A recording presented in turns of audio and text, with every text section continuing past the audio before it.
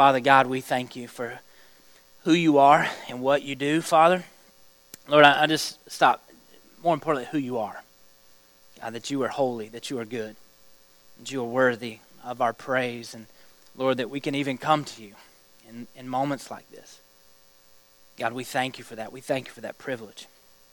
Lord, I just pray for all these things that we've brought. Lord, you already know.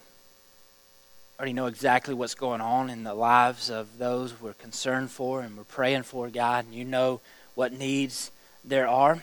And Lord, you are going to meet needs. So God, I pray, Lord, tonight, as we hear these things, God, maybe you can use us in these requests. Maybe there's something you want to do through us, God, to reach out to these that are hurting, these that are going through cancer and going through tough times in their life. Father, would you just show us how we can minister to those around us, and God, not just pray for them, God, that we can serve them. God, we thank you for praise reports that we've heard tonight. God, we recognize that you move and you work, and Lord, we just want to just show our gratitude to the things that you've done in our lives. And I'm sure there's many other things, God, that you're doing and working out for us, God, and we just give you the praise for those things.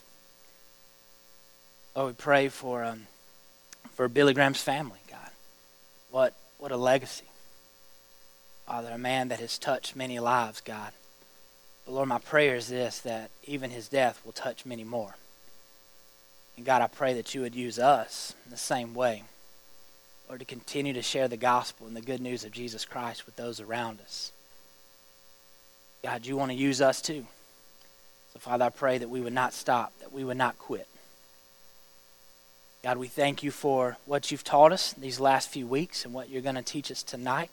I pray, God, that this would not just be something to fill our heads with knowledge, but God, this would be something that would transform our hearts. And Lord, how we talk to you and how we come to you, Father, in prayer. Lord, transform our prayer lives, God. Lord, make them powerful, God, as we begin to trust and believe in you and who you are and what you do, Father. God, we thank you, God, for a church that believes, a church that goes. Thank you for those that have committed to go and to take the gospel to the nations. Lord, thank you for those that are willing. Thank you for those that we have on the ground that are sharing the gospel daily with friends and neighbors. God, I pray that you would just encourage them and continue to use them, Father, in a mighty way. God, again, we thank you for all that you've done and all that you've allowed us to do. And we give you the praise and the honor. And it's in Jesus' name we pray. Amen. I need to go ahead and start this video, so we'll have some time. So I'm just going to kind of let them introduce it, and we'll continue on with the last section of the Lord's Prayer. Watch this with me.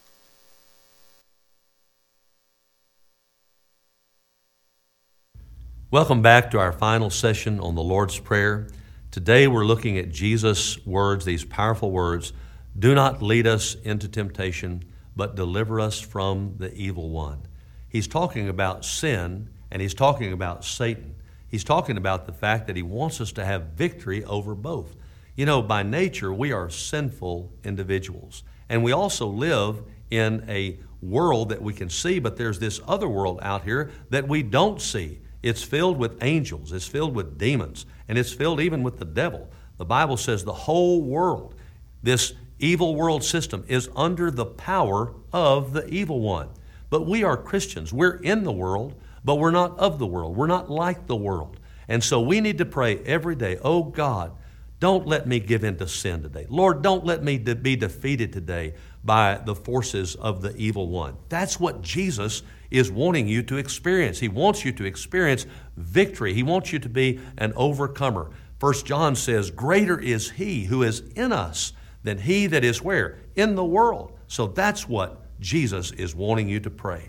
It's going to be a great study, and I pray that you'll be blessed as you look at the end of the Lord's Prayer.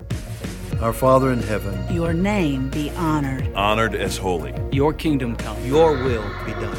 on earth as it is in heaven. Give us today our daily bread. and forgive us our debts, as we also have forgiven our debtors. Do not bring us into temptation, but deliver us from the evil one.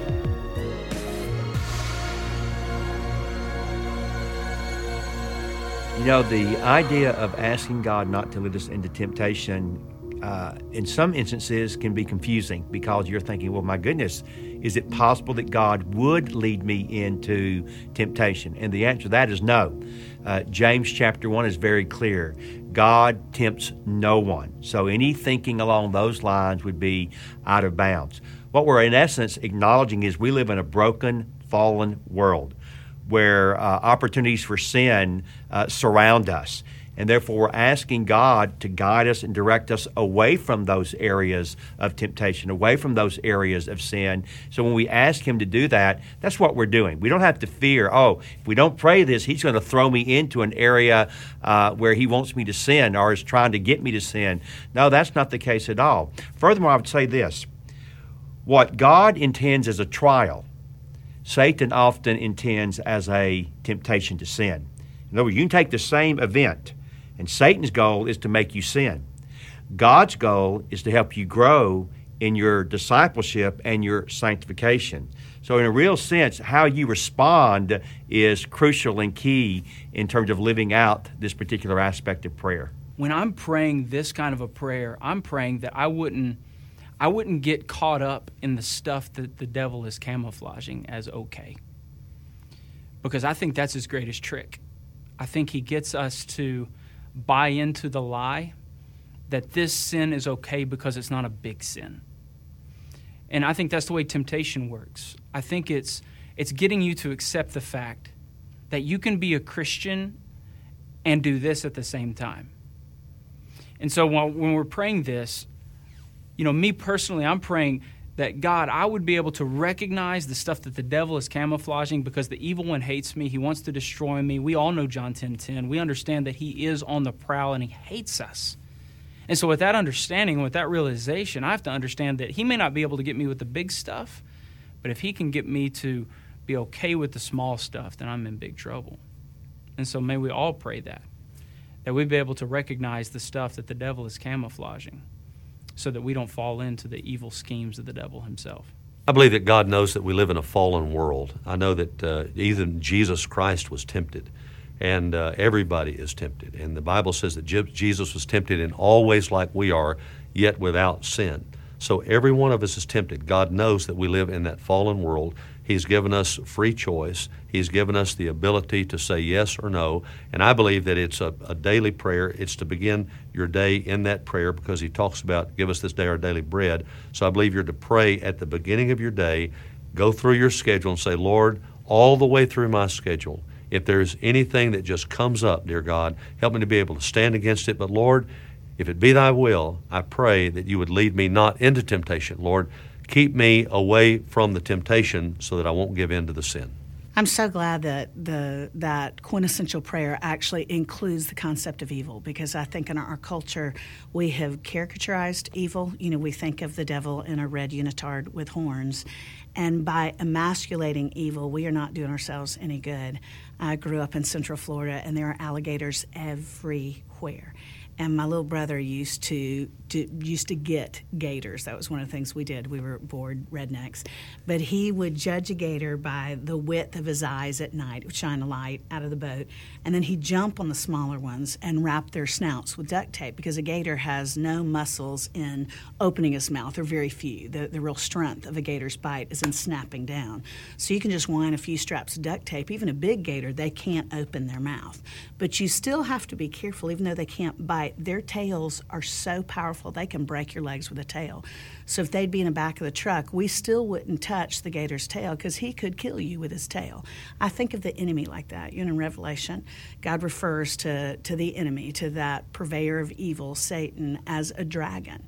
And I think Revelation 12 says he has a mortal wound. He's got a sword in his breast.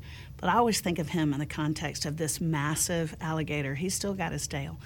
and his tail can knock us for a loop. So I think as Christ followers, it behooves us not to emasculate evil, but to recognize we've got to be wary of the tail because he's trying to take us out, and yet we don't have to fear that he will win because the end of the battle has already been spoken. God wins. So holiness wins. We just have to be aware that he'd like to wallop us in the meantime before God calls us home. When Jesus talks about evil and delivering us from the evil one, I think the battle for that is in our minds. That's why we have to renew our mind. That's why we put on the helmet of salvation. Because if I don't know for sure that I have a relationship with Christ, if I don't know who I am in Christ, then the evil one is constantly telling me lies. He's the accuser of the brethren. And so for God to deliver me, guess what? I've got to know what he says. I've got to have answers. I can't just say, hey, don't bother me. The devil doesn't. The only thing that Jesus confronted the temptation with was the Word of God. And so to deliver us from evil one is one way of saying, have I done my Bible study?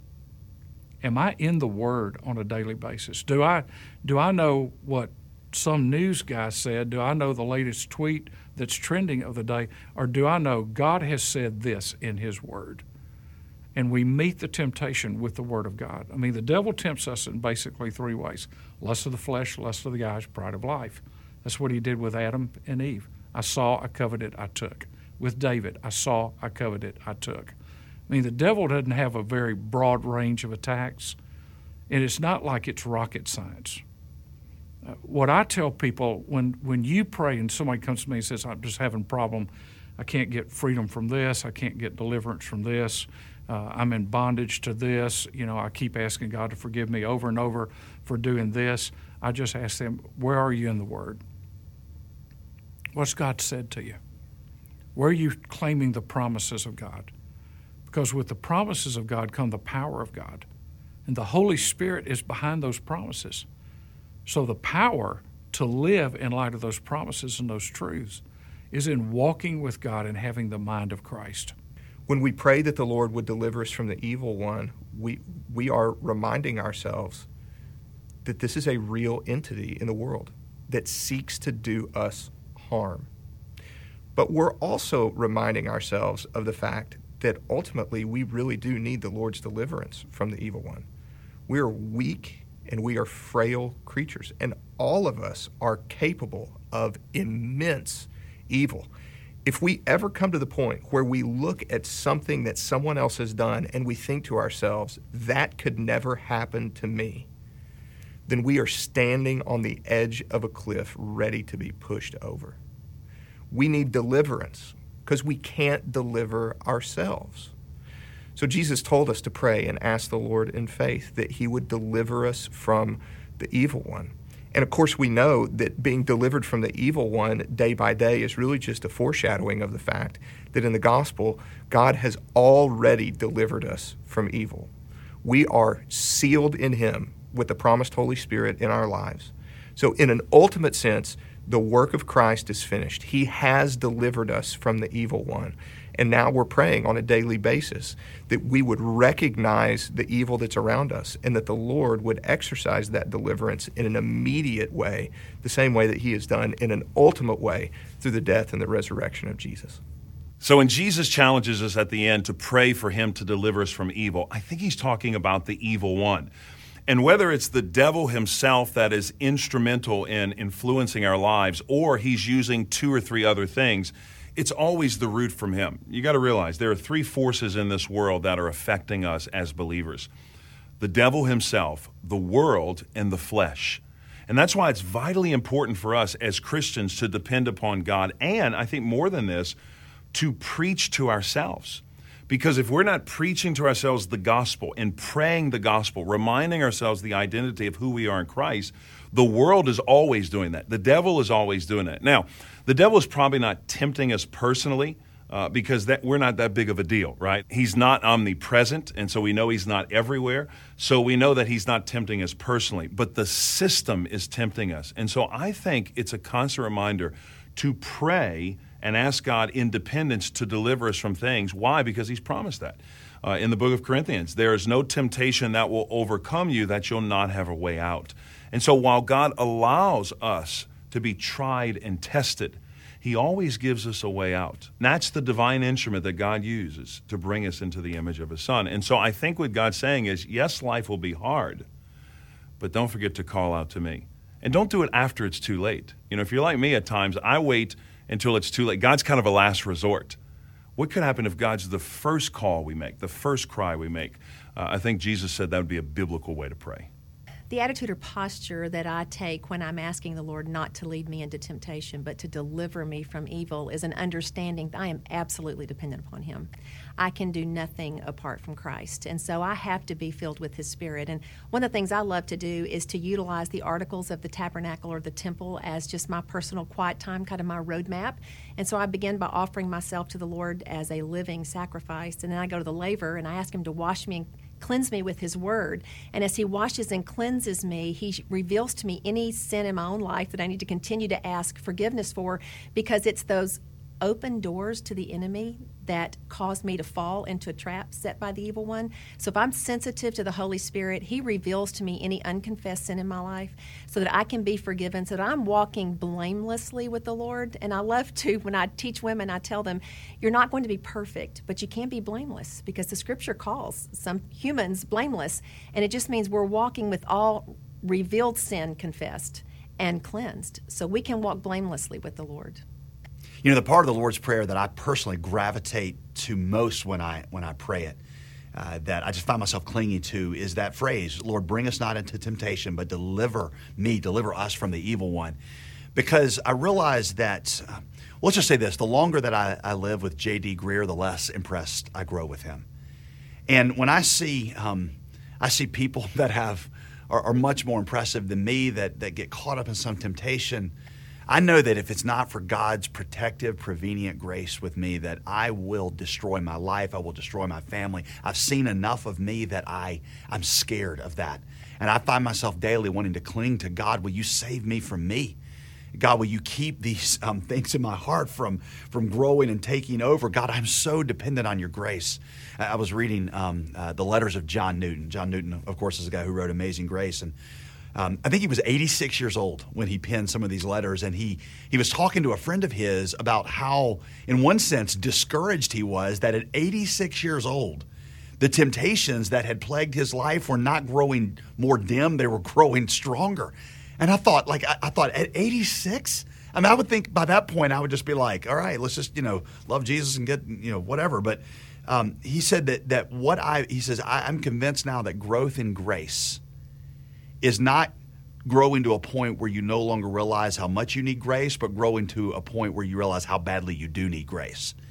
And what God wants to do in your life is put you in a posture where you find yourself desperately clinging to, Lord, bring me not into temptation. A lot of Christians are going to think that when you really get spiritually mature, you won't really have to pray that phrase that much because I'm kind of immune to temptation. That is a complete ignorance of the sanctification process. For until we are 86 years old, until we are 186 years old, we are going to be saying, God, I need you to save me from myself, and if it's not for your grace in my life, then I would be doomed, but your grace is dependable. And when I say, bring me not into temptation, but deliver me from the evil one, I know that you will answer that every single time. When I come to the Lord in prayer and I ask Him to deliver me from evil or the evil one, or when I ask Him just to help me in temptation. I probably should say it more literally, like whether it's lead or bring, but a lot of times I just say, Lord, help me in this temptation, or deliver me from this temptation, shield me from it. And I think that when we come to the Lord with that posture, it is nothing if it is not first a posture of humility. Because basically what I'm saying is, Lord, I am not strong enough. I do not have the goodness inside myself to contend with this. I cannot do this on my own. I'm weak. And I can so quickly and so easily succumb to sin. And at times sin that would take my life ultimately. I mean, it's just, that's how weak we are. And so when I come to the Lord in that way, I feel like it's just a real posture of humility, saying, Lord, you are Savior, you are good, infuse your righteousness in me and deliver me from this. Almost 10 years ago, my wife of 25 years, we were celebrating our 25th wedding anniversary, and she was killed in a car accident. And I entered onto a new battlefield that I was only prepared for by God's grace. And what I found was that the enemy is cruel, and he is sadistic, and he's a pervert, and he will attack you even at your weakest, most vulnerable moment. But the Lord was with me, and his power and his rod and his staff not only comforted me, but they comforted me because he was able to defeat the enemy in my life. I am sitting here a miracle of God's grace. Thoughts of self-murder, thoughts of running, thoughts of fleeing. But I knew the Spirit would always speak to me and coach me, if you will, through this whole process that there was nowhere to run. The pain was me. The pain was my soul. And yet, you know, I was comforted. I had a student ask me, a seminary student asked me about a month after Tammy died. He said, did your view of God's sovereignty help you or hurt you when Tammy died? And I heard myself answering him. I said, yes. It utterly devastated me that God would let me hurt that bad. And yet it utterly comforted me that he was with me in the battle. God does not, he's not an absentee landlord. He is Lord. And he is on that field with me in my struggle. This is huge, a huge part of the prayer, because it ultimately shows us how we get to glorify God this side of eternity. And it's through the battles, it's through the struggles of our life. And 10 years later, I stand here only by the grace of God. And God has been faithful to me through all of this, and I give him glory for his goodness to me in the land of the living. And it's a new trajectory of my life. I never imagined that God would change my heart the way he has, to the degree that I don't want to be what I was before. And what I was before, by any standard of people who love me and know me, would say was not bad. But it wasn't finished. And God has just been so gracious and so good. And I believe he makes us to be warriors. And he made us for the battle, whatever your battle is. And he will be with you, and he will energize you, and he will give you strength. You will never face a temptation or a struggle and you will face them. I mean, people say all the time, and it's heretical, God will never give you more than you can handle. No, God often gives you more than you can handle, because otherwise you would not trust him, you would not seek him, you would not need him. And so he will lead you onto those places, and he will use you to overcome the enemy and to defeat him to his shame.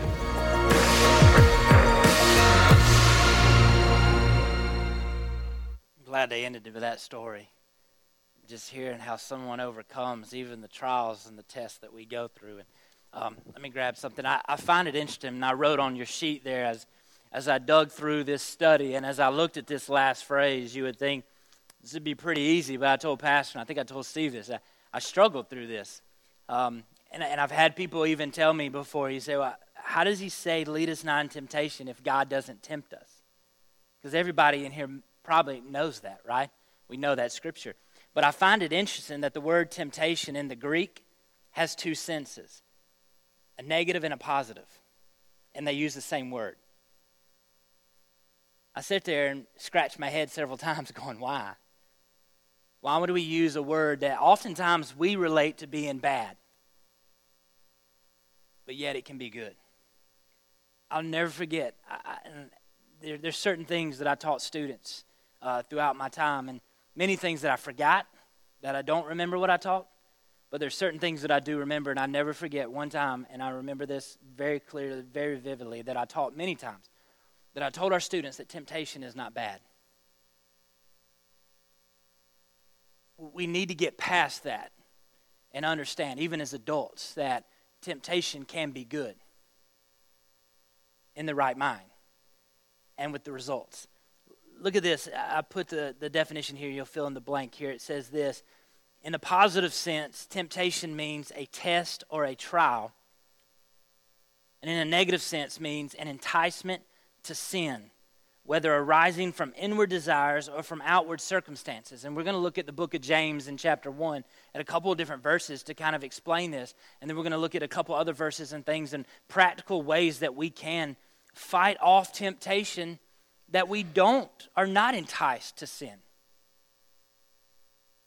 So I want you to go with me first I want you to turn to James chapter 1. It's on your page if you don't have your Bibles, but you can also turn there because I want you to maybe highlight some things if you haven't already highlighted this passage. But I want you to go there, and I'm going to read a couple of different things, because when we talk about this positive sense of temptation, that God does allow testing and trials in our life. Would you agree with that? We've all experienced that, and we've read about it. In Genesis chapter 22:1, it says this. Well, it says, sometime later, God tested Abraham. He said to him, "Here I am." He replied, then God said, "Take your son, your only son Isaac, whom you love, and go to the region of Moriah. Sacrifice him." What? I was sitting, that verse actually I read with Jackson last night. And he goes, "Dad, would you do that to me?" And I said, "Son, it's time to go to bed." Some days? No, just kidding. Deuteronomy 8:2. Listen to this. It says, "Remember how the Lord your God led you all the way in the desert these 40 years to humble you and to what? Test you." This is probably more famous. Listen to this one. Matthew chapter 4, verse 1. Then Jesus was led by the who? The Spirit into the desert to be what? Tempted. So God, you're telling me that you do tempt me in a sense. That God does test us and gives us trials in life. And I love how James puts it here in James chapter 1. Verses 2 through 4, first off, he says, "Count it all joy, my brothers, when you meet trials of various kinds." How many in here have met trials of various kinds? How many this week have met a trial of various kinds? There's something going on in our life. There's something that is stretching us, something that is teaching us or testing us to the very ends. And then he says in verse 3, "For you know that the testing of your faith produces steadfastness."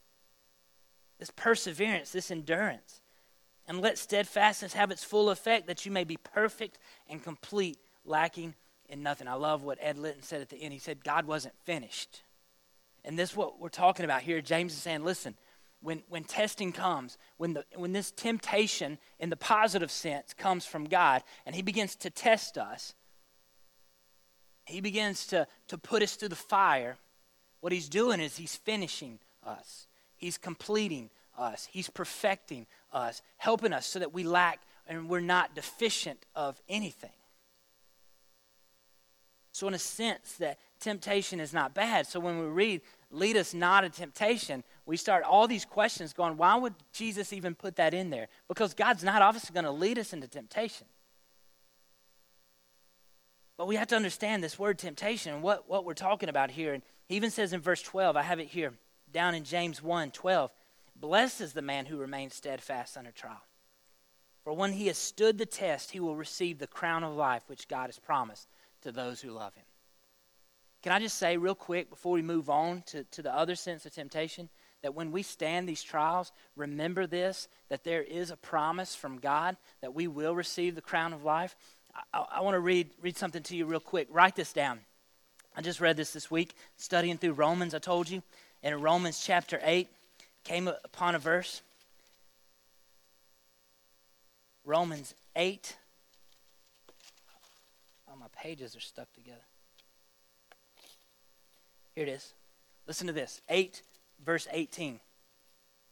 He says, "I consider that our present sufferings are not worth comparing with the glory that will be revealed in us."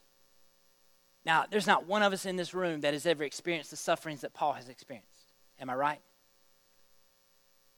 But Paul still at the same time says, you know what? The sufferings that I've experienced are nothing compared to what God's going to do in me and reveal to me when glory comes. So these testings and trials, we can stand firm. I was reminded today from somebody, remember we talked about the Voice of Martyrs. I forget his name. I taught about it. What's that? Yeah, Warmbrand. He was a founder of Voice of Martyrs. He was persecuted for his faith. The movie's coming out of his life in a couple months, I think maybe March.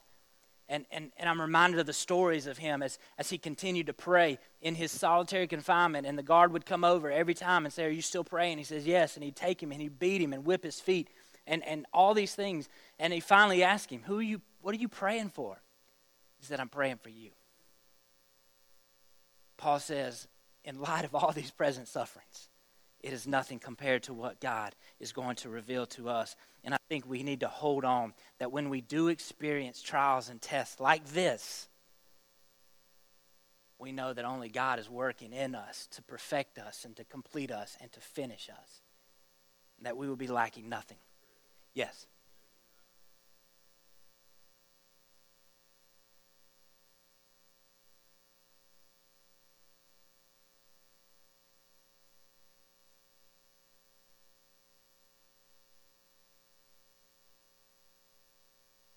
Amen. Amen. I think, you know what, it's through the test where we come to really know and experience God. I don't think if I'd have lost my dad 4 years ago, I'd be where I am today. Not saying that in a bragging way, but saying that in a thankful way. That because of what God did in the testing and the trial of that experience, I am stronger in my faith, I believe. Am I finished? No. But I think because of that, God has made me something else. And I thank him for that every day. So why do we pray, lead us not into temptation? If it's not the trials and the testing that he's talking about, and God doesn't tempt us, why pray, lead us not into temptation? Any thoughts after we've listened to this? Maybe you've got something you're thinking about. I want to stop here. Yeah.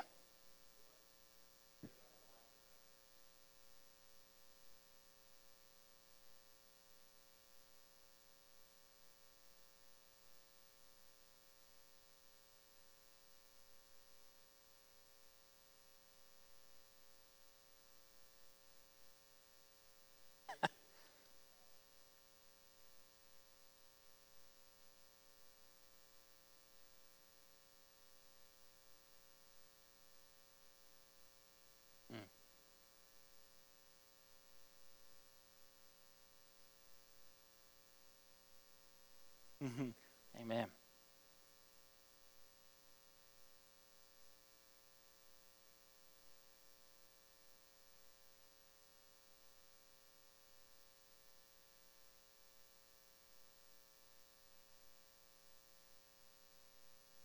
Amen. Gives us a story, doesn't it? To share with someone else.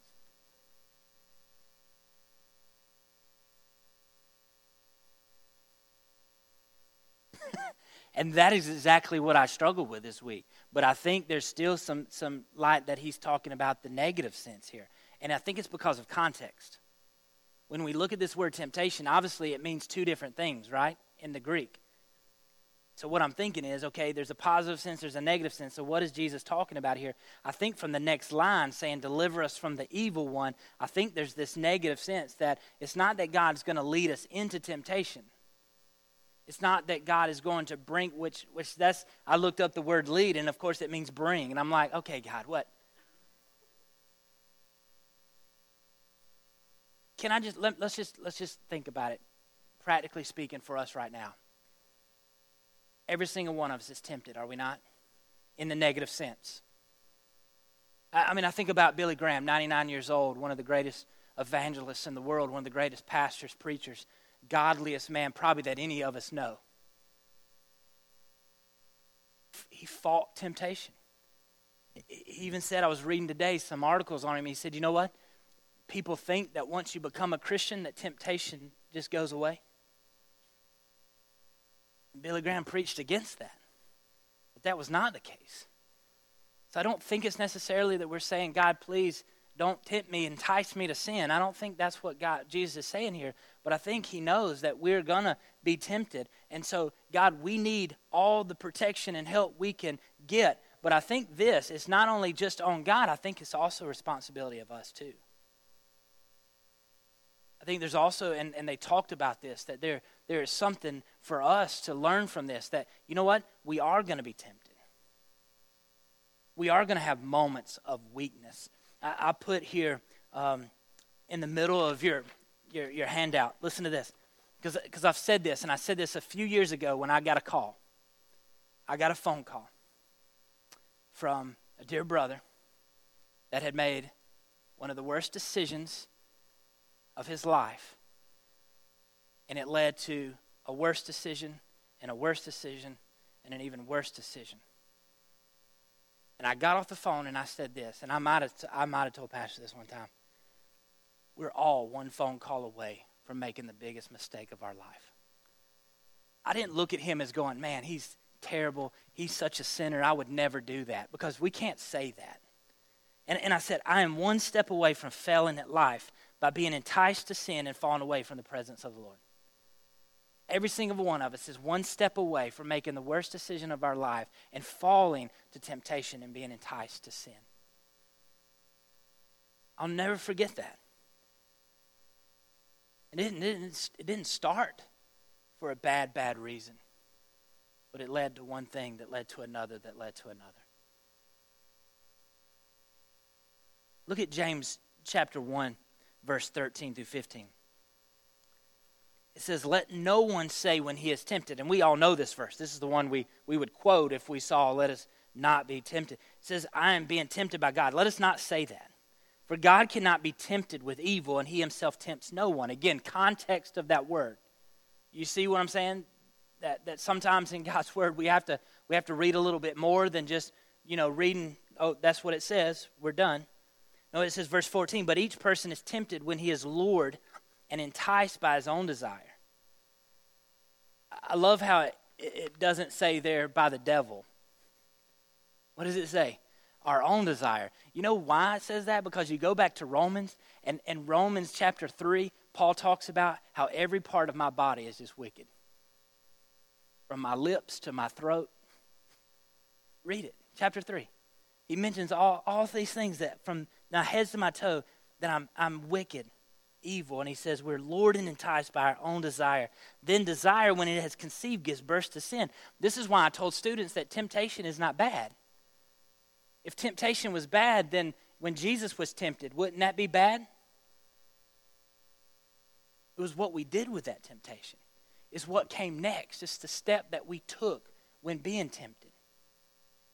And it says here in James that we are lured and enticed by our own desires. Then desire, when it is conceived, gives birth to sin, and sin, when it is fully grown, brings forth death. So why I say lead us not into temptation? I think right there. God, I know that today when I wake up, there's going to be something in front of me that maybe in my flesh or in my eyes or in my pride of my heart that steps in the way and tempts me. Maybe to do something to get ahead of somebody at work. Maybe I lie, maybe I steal, maybe I cheat. Maybe I look at this woman the wrong way. Maybe she entices me with something that I know I shouldn't. God, there's going to be something in my life that tempts me. And please deliver me from that evil and that evil one.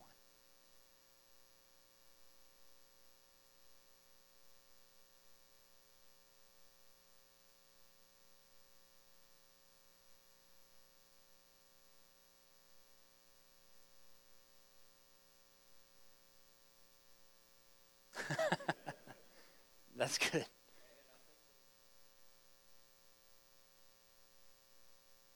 Amen. I've got something written at the top of James, and I don't think I came up with it. I'm not smart enough. But I didn't write down who said it. But I'm going to say anonymous. You say Brad? Brad said it. Listen to this. This is what I wrote at the top of James. Christians that become more self-confident become less dependent on God. And you could say it, almost flip it. When we become less dependent on God, we become more self-confident. And I think, you know what, when we come to God in prayer, God, you know what? We need all the help we can get. I even read it this way: lead us not into temptation. But you know what?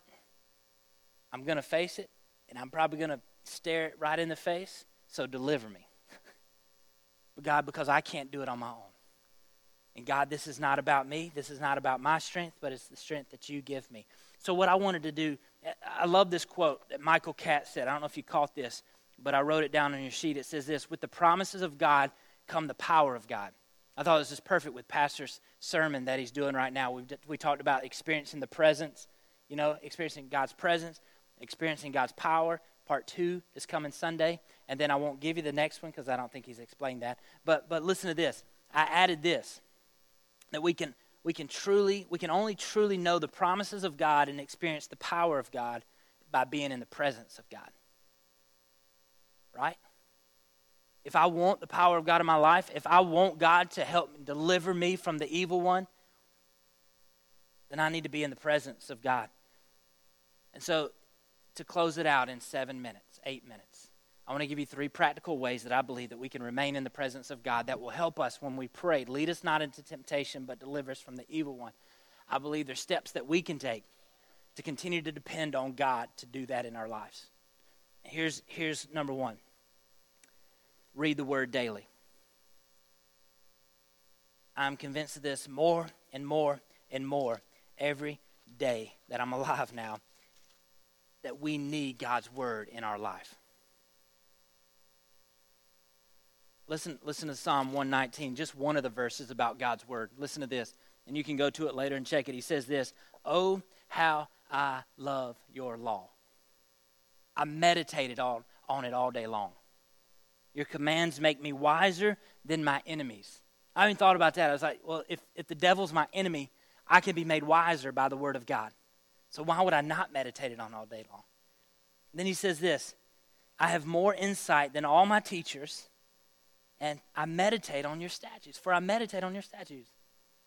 Then he says this: "I have more understanding than the elders, for I obey your precepts. I have kept," this is key right here, "I have kept my feet from every evil path, so that I might obey your word." How did he keep his feet from the evil path? By studying his law, by studying his commands, by studying his statutes, meditating on them all day long. I think the first practical step, if we're going to ask God, God, lead me not into temptation and deliver me from the evil one, I cannot just sit by and not do anything. Have you ever tried to fight temptation that way?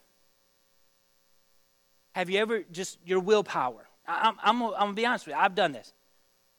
I'm not going to do it. I'm not going to do it. I'm not going to do it. Does that work? We need God in those moments to deliver us.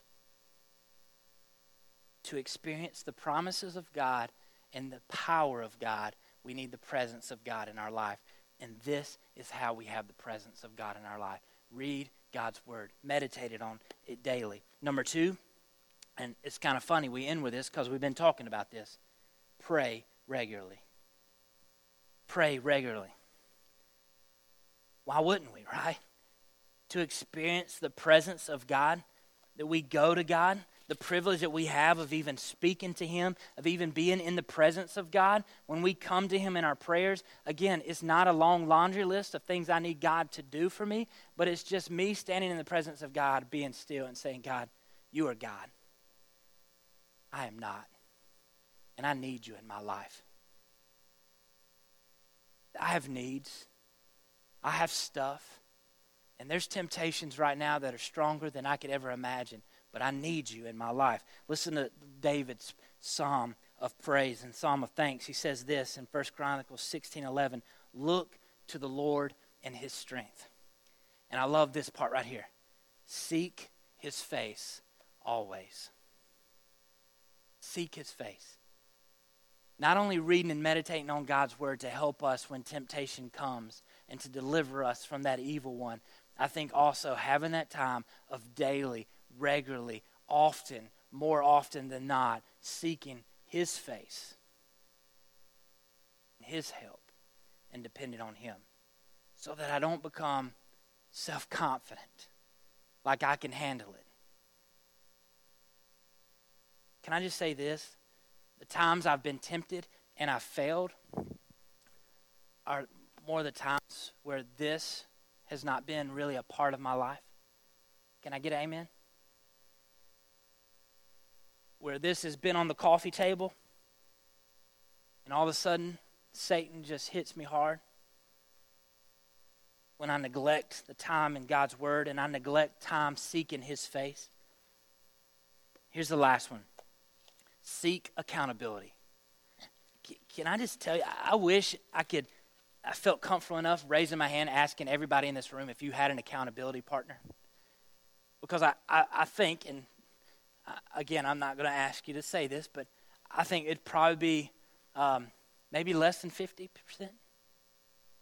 A true accountability partner, somebody that's asking you hard questions, somebody that's trying to sharpen you to be better. Listen, if you want to fight temptation, you need to read God's word, you need to pray, but you also need godly people in your life that are pushing you. And when you fall and when you make mistakes, they can pick you up. Proverbs 27:17, everybody knows this. As iron sharpens iron, so one man sharpens another. But listen to these verses. 27:5 and 6, better is open rebuke than hidden love. And then he says this, wounds from a friend can be trusted. Bruises from a friend can be trusted. What? But an enemy multiplies kisses. His kisses are misleading. See, I think what we need in our life is we need to come to God in total dependence on him, saying, God, lead me not into temptation. Deliver me from the evil one, because he's lurking around. But God, help me. Help me to realize that your word is my strength. Seeking your face daily and your presence is what I need. And I need godly friends in my life to sharpen me and to call me out and to bruise me and to rebuke me. How many of us could use that? So much more we could say about the Lord's Prayer and all these things. But my hope and my prayer is this, that through this, and as you continue to study through, that your prayer lives be transformed. Not because now you repeat the Lord's Prayer before you do it every time, but because all of a sudden the lessons that we've learned, God has transformed our thoughts and perspective about what prayer is and what prayer should be. What's important to the heart of God? I think we see it right here in the Lord's Prayer. Oftentimes we think our prayers are this, and according to this, it's nowhere near it.